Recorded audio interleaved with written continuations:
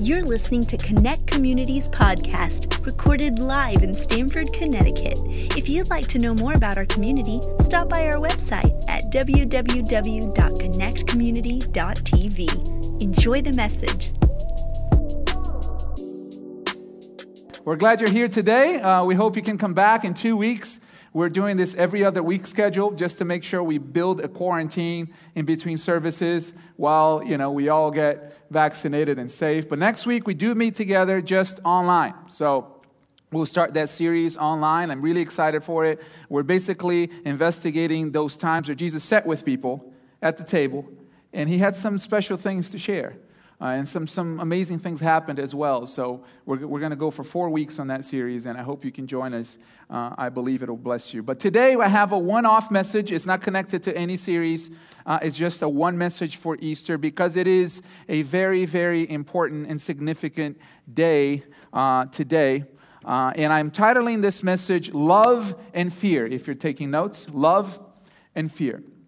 For a person to thrive in life, for a person to grow, and to become all that he or she was created to be, we have to understand that many of our choices and experiences and emotional health are connected to love and fear. We need a healthy measure of love and fear in our lives. Now, when I say love, I'm not talking about lust. See, lust is the desire to give and receive affection for the sake of pleasure, for the sake of self-satisfaction. That's the love of the world. The desire to give and receive affection for the sake of pleasure and self-satisfaction. That's not what I'm talking about. That's not the love of God. I'm talking about godly love, which is the willingness. The willingness to let go of selfishness and self-interest for the sake of your neighbor, for the sake of others, for the sake of family, of friends, of people you love, and even strangers out in the Dominican Republic who need water. Know what I'm talking about? That's godly love, caring for others for their best, acting in their best interests. And when I say fear, I don't mean terror. Terror is that feeling you get when you feel the anxiety and despair of danger, when your life is in danger, when you are in a situation where you feel insignificant or powerless because of the evil or the tragedy that you are facing. I'm talking about godly fear, which is that sense of reverence, that sense of awe, that awareness of our limits and our limitations. Knowing that we are imperfect, that we're not perfect, and that if we are left to our own devices and we pursue our every single desire, we can do some serious damage, not only to ourselves, but to others in the world. It's that awareness that we need a Savior. That we need somebody to kind of direct our lives, to set up guardrails, to make us aware of when we are not acting right. Godly fear is that knowledge that God is in heaven and that He is a just judge who's not just aware of our existence, not just aware of who we are, but He also wants to interact with us. And that He has expectations for each one of us that are good. And that it is good for us to live in step with His expectations because His standards are great. That's godly fear. So we need both. We need the healthy measure of fear, which is the fear of God, the fear of the Lord that the Scriptures talk about. And we need love. We need both. And love and fear will set the direction of your life. Even for those of you who are more cerebral and analytical, you will ultimately make a decision based on either love or fear. They determine how we relate to others, how we remember our past, how we set and see our future. Love and fear also shape our worship. Not only our worship of God, but our worship of things we like, of people. And when love and fear is misplaced, when love and fear are placed on things that betray us, when we love what is destructive, whether it might be a relationship or greed or a bad behavior or a bad habit, when we fear the wrong things, like the approval of others or the loss of power, the loss of control, that's when life can get in disarray. That's when things can spiral out of control. So, misplaced love and fear, misplaced love and misplaced fear is the root cause of so much damage that we see all around us. If you get to the root of it, it's because we had our affections on something that wasn't healthy, or we feared something that we shouldn't fear. So if we're thinking about how to better our lives, maybe you came here today because you need a solution for your life. Maybe you came here today because you want to celebrate Easter, but also you want to reconnect to God. You want something in your spirit to come alive. I want to ask you to begin with these two questions. What do I love? And what do I fear right now in my life? This is what the Apostle Paul wrote, Romans chapter 8, verse 11. He said this: if the spirit of him who raised Jesus from the dead dwells in you, he who raised Christ Jesus from the dead will also give life to your mortal bodies through his spirit who dwells in you. That's why today matters. That's why today is so important, because the life you are looking for, what you are searching, is found in the resurrection. It's found in the power that resurrected Jesus Christ. And all over the world today, all sorts of groups of people from all walks of life are fighting through this pandemic. Some in countries who are seeing the worst of it. Others in countries who are hoping that this is the last stretch of it, like ourselves. And they're gathering together in small groups, some online, some in buildings, to celebrate this day, to celebrate Resurrection Sunday, to celebrate Easter. And of course, Easter is the day we celebrate Jesus' resurrection. And the resurrection is at the center of Christianity. It's not just a significant event. It's not something that happened that we can kind of discard. No, resurrection is the cornerstone. It's the main thing. It's really what started this whole thing. And it's the cornerstone of a new way of life for each one of us.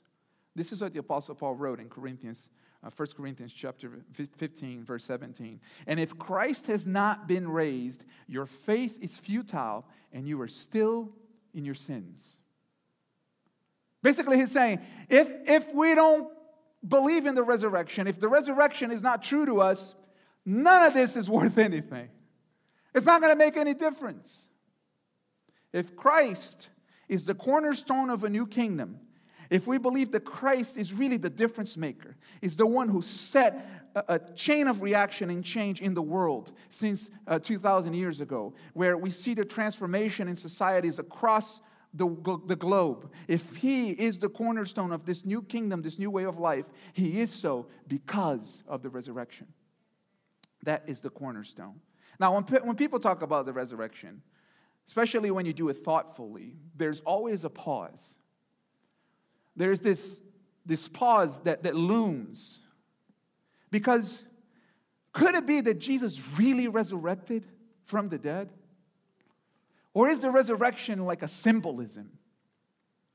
Is the resurrection a symbol, a figure of speech to make us think of rebirth, to make us think of renewal? The idea that the resurrection is a symbol is a way to package the resurrection in psychological terms that and sometimes it can be good, but when we do that, when we think of it as a symbol, we're taking away the power of the resurrection. We're taking away the effect and the full effect of Jesus' life in us and in the world. And nowhere in the scriptures do we find the idea that Jesus did not resurrect in the flesh. There's nowhere in the scripture you won't find it. It's not simply a symbol in the scripture. In fact, we see in the scriptures that the resurrection was shocking. It was controversial. And it was impossible because it confronted reason and it confronted logic. So when we talk about the resurrection today, I want to ask you, even those of you who are here for the first time and never really considered Christianity as part of your life, I want to ask you to have an open mind, okay? And to let your mind go there. Can we do that today? Can you let your mind go there all the way, have an open mind, and consider that Jesus actually rose from the dead, that He actually walked out of that grave, that He actually came back to life in the flesh? Because that's what it took for His disciples. That's what it took for His followers to fully understand the power and the effect of His life in us. That's what it took. So before we can receive His ministry, before we can receive His life, before we can receive His guidance, we have to grapple with the resurrection. It starts here. It starts on Easter. It starts today. Now, if you've ever done that, or maybe you're not really, somebody who's been religious, but if you actually really consider that, you might be conflicted here today. You might probably doubt. And that's a natural thing to do so if you really consider this, because Jesus' disciples doubted the resurrection. Every single one of them. And do you know why they doubted? Because people don't rise from the dead. They don't. And when they do rise from the dead, we don't call Him Lord. We call Him zombies. And we run the other way. Because it's a scary sight. You don't want to see that. What we find in the Scriptures is that Jesus' disciples, every single one of them, they had a very normal reaction to the resurrection. They all doubted. And they had more reason to doubt than you and I. Because they saw what was done to Him. They saw Him get arrested. They saw the nails piercing His hand. They saw the crown of thorns being hammered and into His head. They saw Him breathe His last breath. They saw the lashes on His back piercing through His flesh. They saw the spear going all the way into His heart and blood and fluid gushing out. They saw it all. And they saw Him taken down to the cross and being put in a tomb. They saw it. So it was genuinely unbelievable. And their disbelief, I don't want you to think that I'm overstating here, because it is registered in all four accounts of the Gospels. Matthew says this, Matthew chapter 28, verse 17. And when they saw Him, they worshiped Him, but some doubted. John Mark, who was Peter's apprentice and Paul's ministry friend, he wrote about this day, and he said that when Jesus rose early on the first day of the week, He appeared first to Mary Magdalene, from whom He had cast out 7 demons. I don't know if he wrote this here to kind of discredit her or to give her a testimony, but this is what happened after. She went and told those who had been with Him, and as they mourned and wept, that's when she went and told them. But when they heard that He was alive and had been seen by her, they would not believe it. There's more. Luke, who was a doctor and a historian, and he took upon himself to take an account of Jesus' life and the Acts of the Apostles, the beginning of the church. So he wrote it down, he penned it, he investigated it, and he wrote the story in details. And this is what he writes, Luke 24, verses 9 through 11. And returning from the tomb, they told all these things to the 11 and to all the rest. So there were more people there. Now it was Mary Magdalene and Joanna and Mary, the mother of James, and the other women with them who told these things to the apostles. But these words seemed to them an idle tale. They did not believe them. John also writes about Thomas, one of the disciples, who said this. Now Thomas, one of the 12, called the twin, was not with them when Jesus came. So the other disciples told him, "We have seen the Lord." The disciples told him, okay, "We have seen the Lord." This is what he said. "Unless I see in his hands the mark of the nails, and I place my finger into the mark of the nails, and I place my hand into his side where the spear penetrated, I will never believe." These were logical people. They were like, "There's no way that it was Jesus that you saw. You must have been delusional. You really want him to be alive. You saw an impersonator. Who wouldn't want to impersonate Jesus? Who wouldn't want to be him? Clearly, you guys are not in your right minds." He wanted the receipts. Here's what I'm saying. If you find the resurrection hard to believe 2,000 years after the fact, you're in good company, because the people who were there didn't believe it. Those who were there found it really hard to believe. But what if it did happen? What if Jesus actually rose from the dead? What would have happened to those people once they were convinced? What would have happened to the world as a consequence of Jesus Christ being resurrected? I think it looks pretty much like what happened. Because I think, for starters, the people who saw Jesus come alive, they would tell everyone about it. I mean, wouldn't you? If a video of a cat playing a piano has reached houses across the world, imagine what would happen if you had an iPhone and you saw Jesus. Straight on your story. Straight to YouTube. Well, they didn't have YouTube. They didn't have Instagram, TikTok, and Twitter. They didn't have all that. But they did have paper and pen. And they did have the town square. They did have the neighborhoods. And that's where they went. And that's what they wrote. And that's what they told the world, that listen, he rose again. Not only that, I think that what would happen is what happened after.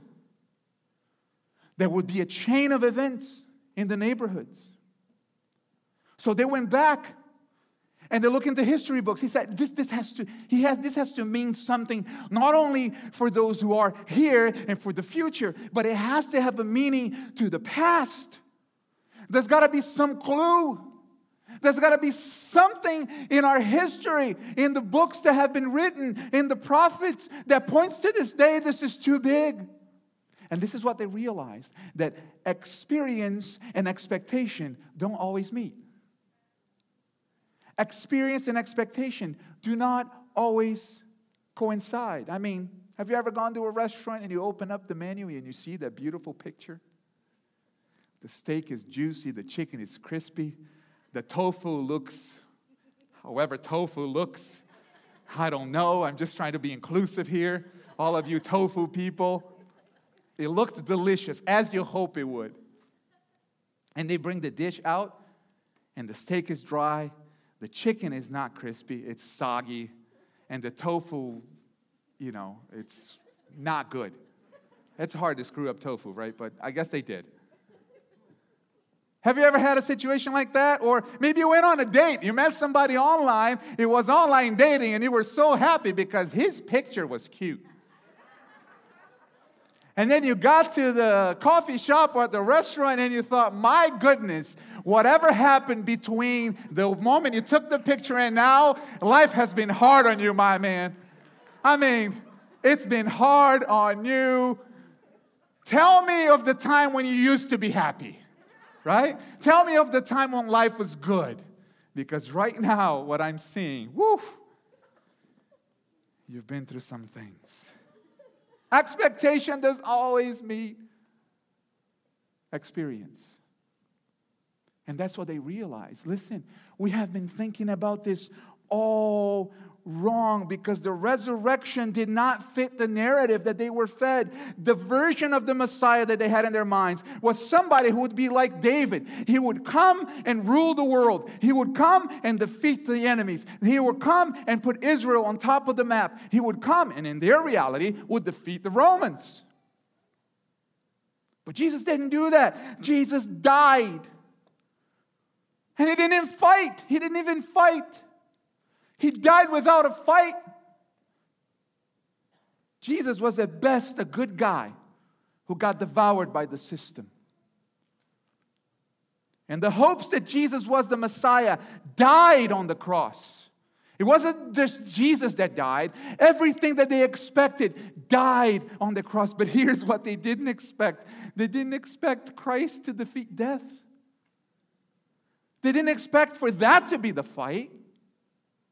They didn't expect the Messiah to defeat death. That rewired the whole thing. Have you ever had a moment like that when a little bit of information changes everything? I mean, you were sure that things were exactly as they were, but then the movie gets to the end of it, and Bruce Willis was dead the whole time. Sixth Sense, 20 years old. I think the spoiler alert is not going to ruin your life, but he was dead the whole time. And then you can't watch the movie the same again. Of course the door is not going to open, man. Of course she's crying on the couch and, okay, I'm going too long on this. It's a good movie. Don't watch it with kids.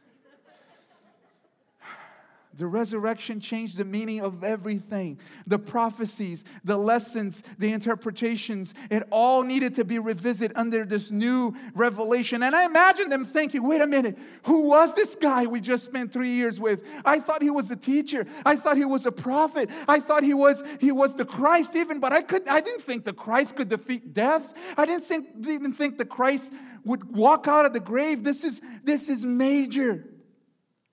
And as they re-examined their history and their heritage, this is what they discovered. The resurrection fit. It fit perfectly. It wasn't an anomaly. It was an anomaly for science. It was an anomaly for logic. But it wasn't an anomaly on the course of what history meant for them and where God was taking His people. I have a simple example for you. It's kind of it's a simple example. But I want you to imagine that you've never seen a lectern before. This is a lectern, okay? And imagine that you've never seen a structure like this before. Now, imagine that you first see it not in this context. You see it in the middle of the road, dividing two lanes. You're driving your car, and you see a lectern. Well, we're not in England. So you're driving your car, and you see your lectern, and you look at it, and you go like, what is this device? Why is it separating the road? Or maybe you're walking down the street and you're walking with your cup of coffee and this is on the curb and you go like, what is that? Is that some kind of solar device? You've never seen it before, right? Or maybe it's in your kitchen. You walk into your kitchen and there it is and you go, is this some kind of crooked chopping board where you chop the things and everything? This could be useful. I don't know. What do I do with this? You wouldn't know its purpose because it's in a different context. Now, imagine that you walked in this room and you see this lectern right here. You might not know what it's for, but you can deduce it. You look at it and you go, oh, it fits. It fits within this context. Think about this room itself. Right? You place it in this room, it fits because the lectern might be hard to explain by itself, but within its proper context, it fits. The same is true with the resurrection. It might be hard for you to understand by itself. You might be thinking, did He really rise from the dead? But if you look around, what happened? What happened before Jesus? The prophecies. The Old Testament, what happened after to the apostles, how the church started, it fits. If you think about this room and you take away the lectern and you take away the seats, this is not a stage. This is just a floor. If you had these seats right here and you didn't have the lectern and you didn't have the stage, it would just be a bunch of seats weirdly assorted pointing at a wall. But all the parts here work together, and it makes an auditorium. The stage together with the lectern, together with the seats. That is what the resurrection is. You can't look at it just by itself. You have to look at the past, what it did, and what happened after. And I got to tell you, what happened after is the reason why we are here today. Because this is what Jesus said after He rose from the dead. Acts chapter 1, verse 8. But you will receive power when the Holy Spirit has come upon you, and you will be my witnesses in Jerusalem and in Judea and Samaria and to the ends of the earth. And can I tell you, we are at the ends of the earth right here, right now. Okay? Because this came all the way from the Middle East, guys, before the West had even been conquered. And here we are, talking about this. Do you think it worked? Do you think what Jesus said happened? Yes, it happened. Yes, that's why we're here today. That's how the church started. The Church of Jesus Christ did not start with the board of directors. It didn't start with the governing body. It didn't start with bylaws. We have all that, okay? It didn't start with the articles of incorporation. It started with the power of God. And this power was the same power that raised Jesus Christ from the dead. And this power is available to you. And is available to me. And is the power that Christ invites us into. To live every single day. To live with Christ is to live in this power. And people all over the world, billions of people across history, since the day the first Easter happened, have connected to this amazing transforming power. They have found forgiveness for their past sins. They have found a new life in Jesus. They have found future and hope in the empty tomb. And here we are today doing the same thing. Year after year, people have experienced this power. For 2,000 years, they've been set free. For 2,000 years, they have been healed. For 2,000 years, they have been transformed. And we've celebrated it through famine, through distress, and through pandemics. This is not the first one. Humanity has gone through war. But one thing has remained true and persistent, together with all the churches who meet weekly across the world. Jesus is alive. He's alive. He's alive in us. It might confront you. It might twist your mind. But if you grapple with it, if you open your heart, you'll realize that this power is available to you. And you know what's at the center of this transformational experience with Christ? Love and fear. It's at the very center. Every single person who has a conviction about Christ, and you've met some of them probably, who has a conviction about Jesus being alive in their lives, they probably won't be able to explain to you how the resurrection happened, but they can tell you how Jesus is alive in their lives. They can tell you about the power of God in their lives, who delivered them from anxiety, that delivered them from past mistakes and guilt, that delivered them from addiction, that delivered them from different things. They'll be able to tell you. At the center of it is the power of God reframing our affections, taking us away from things that we thought we couldn't ever be delivered from, reframing our fears. Because that's what that resurrection does.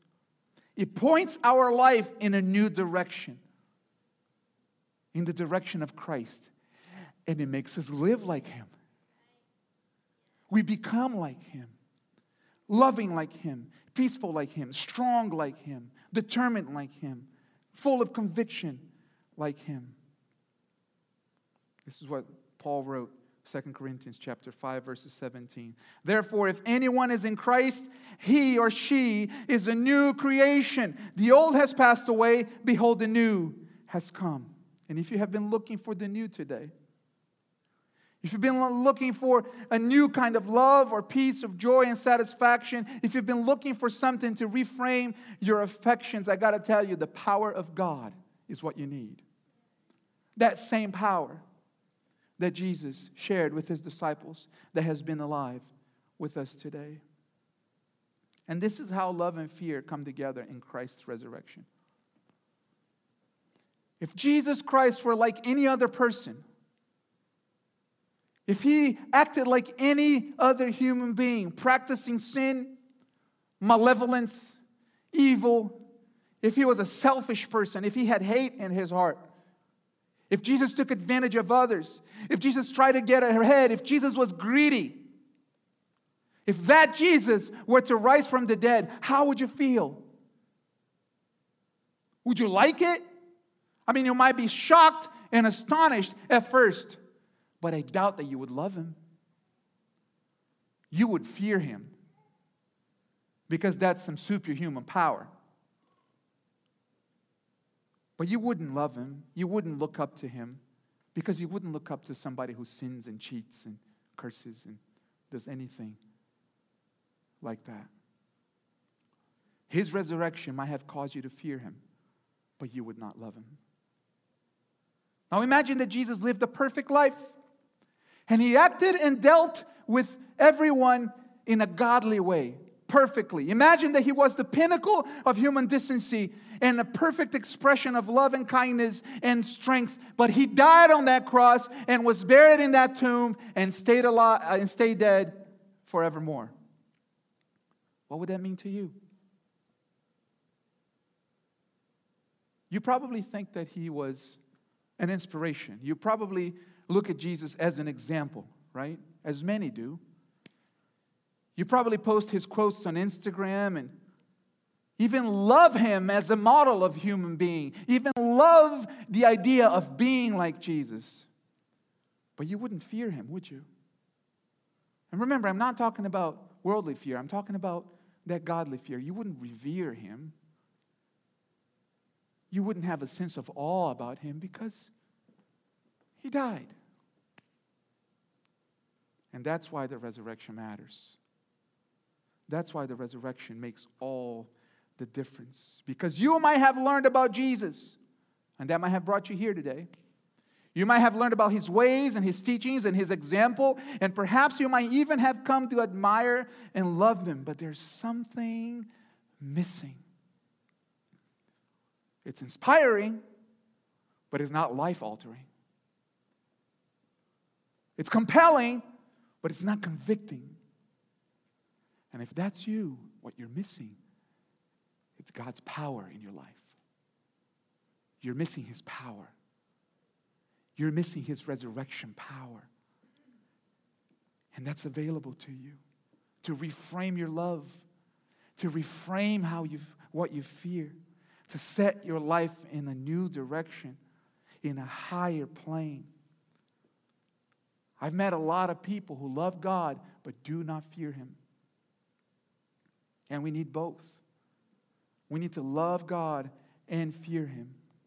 I've met a lot of people that have no sense of reverence, no call to obedience, no revelation of his greatness, nothing. And that's because they have not experienced God's power. Listen, we're living in a new age. We're living in a new time. And I don't know about you, but we don't have time to play church. The world needs a church that is alive. The world needs a church that is connected to the power of God. The world needs people who know the way and show the way to others and say, listen, there is a better way than this craziness that's going on around here. There is a better way to deal with one another. There's a better way to rise up above all of this nonsense and be the life of God in the world. Our world needs it. And that's the posture that we need. See, it was love and fear of God that caused the Apostle Paul to write this passage. And I'm closing right now so the worship team can come up. Galatians chapter 3, verse 28. It's coming up on the screen for you. There's neither Jew nor Greek. That's a religious and a racial separation that they lived through every single day. Barriers that the church broke in the first century. I want you to see this because you might think that we're living through an age that we've never lived before, and that's not true. The world has always been divided into tribes. The world has always been at war with each other because there's something in us that rises against ourselves. And if you look at the news today and you look at things that are happening around us, you might feel despair and you might look and think, where is the solution going to come from? I'm telling you, the solution is in loving and fearing the Lord. Because this is what happened to the church in the first century. There's neither Jew nor Greek. That's a huge deal that Paul was leading his church that way. Racial separation, religious separation. There's neither slave nor free. That's class separation. The poor and the wealthy. There's neither male nor female. That's gender and And social and gender division right there. Male and female. Social class and gender division as well. For you are all one in Christ Jesus. If you want to see things change in our communities, in every aspect. I just picked this passage because it's very relevant to what we're going through right now. And I don't want you to leave here inspired because you had a great Easter service at Connect Community. I want you to leave here changed, filled with the power of God to change the world in your communities, in your families. And it starts with every single one of us. I hope you have a sense of purpose today. Today is not just a nice day to come to church, have some chocolate and some meats. So we're going to have some meats today, right, honey? I got some ribs in the oven, baby. This is a day that should remind you and reconnect you to the power of God. No matter if you just came to church for the very first time today, or you've been doing this for your whole life, you need a fresh measure of God's power in your life today. The power of the resurrection, changing your life, changing your marriage, reconnecting you to your spouse in a way that you've never connected before, reconnecting you to your children in a way that you've never connected before, being a light in your neighborhood, disseminating hate and division and separation, political separation, racial separation, just bringing people together under this umbrella of the fact that we are all children of God and called into this new kingdom, into this way of life. So what do you love? Do you love your status? Do you love your position? Do you love the place you are in the hierarchy in this world? What do you fear? Do you fear embarrassment? Do you fear that you're going to lose social acceptance? What if this power is greater than that? What if God has the ability to move your heart away from that and you can be free? What if we can all be free? What if we can all live in harmony and love? What if God can truly unite us and we can be a family under this umbrella that we're all children of God? I mean, who knows it all? Who has all knowledge? Who has all power? We're all just winging it, man. From the greatest to the weakest. From the president to the person who cleans our schools and our offices and the one who is unemployed. From the kings to the homeless people in our streets. We're all just trying to live life. We need the power of God. And I want to encourage you today to pursue it.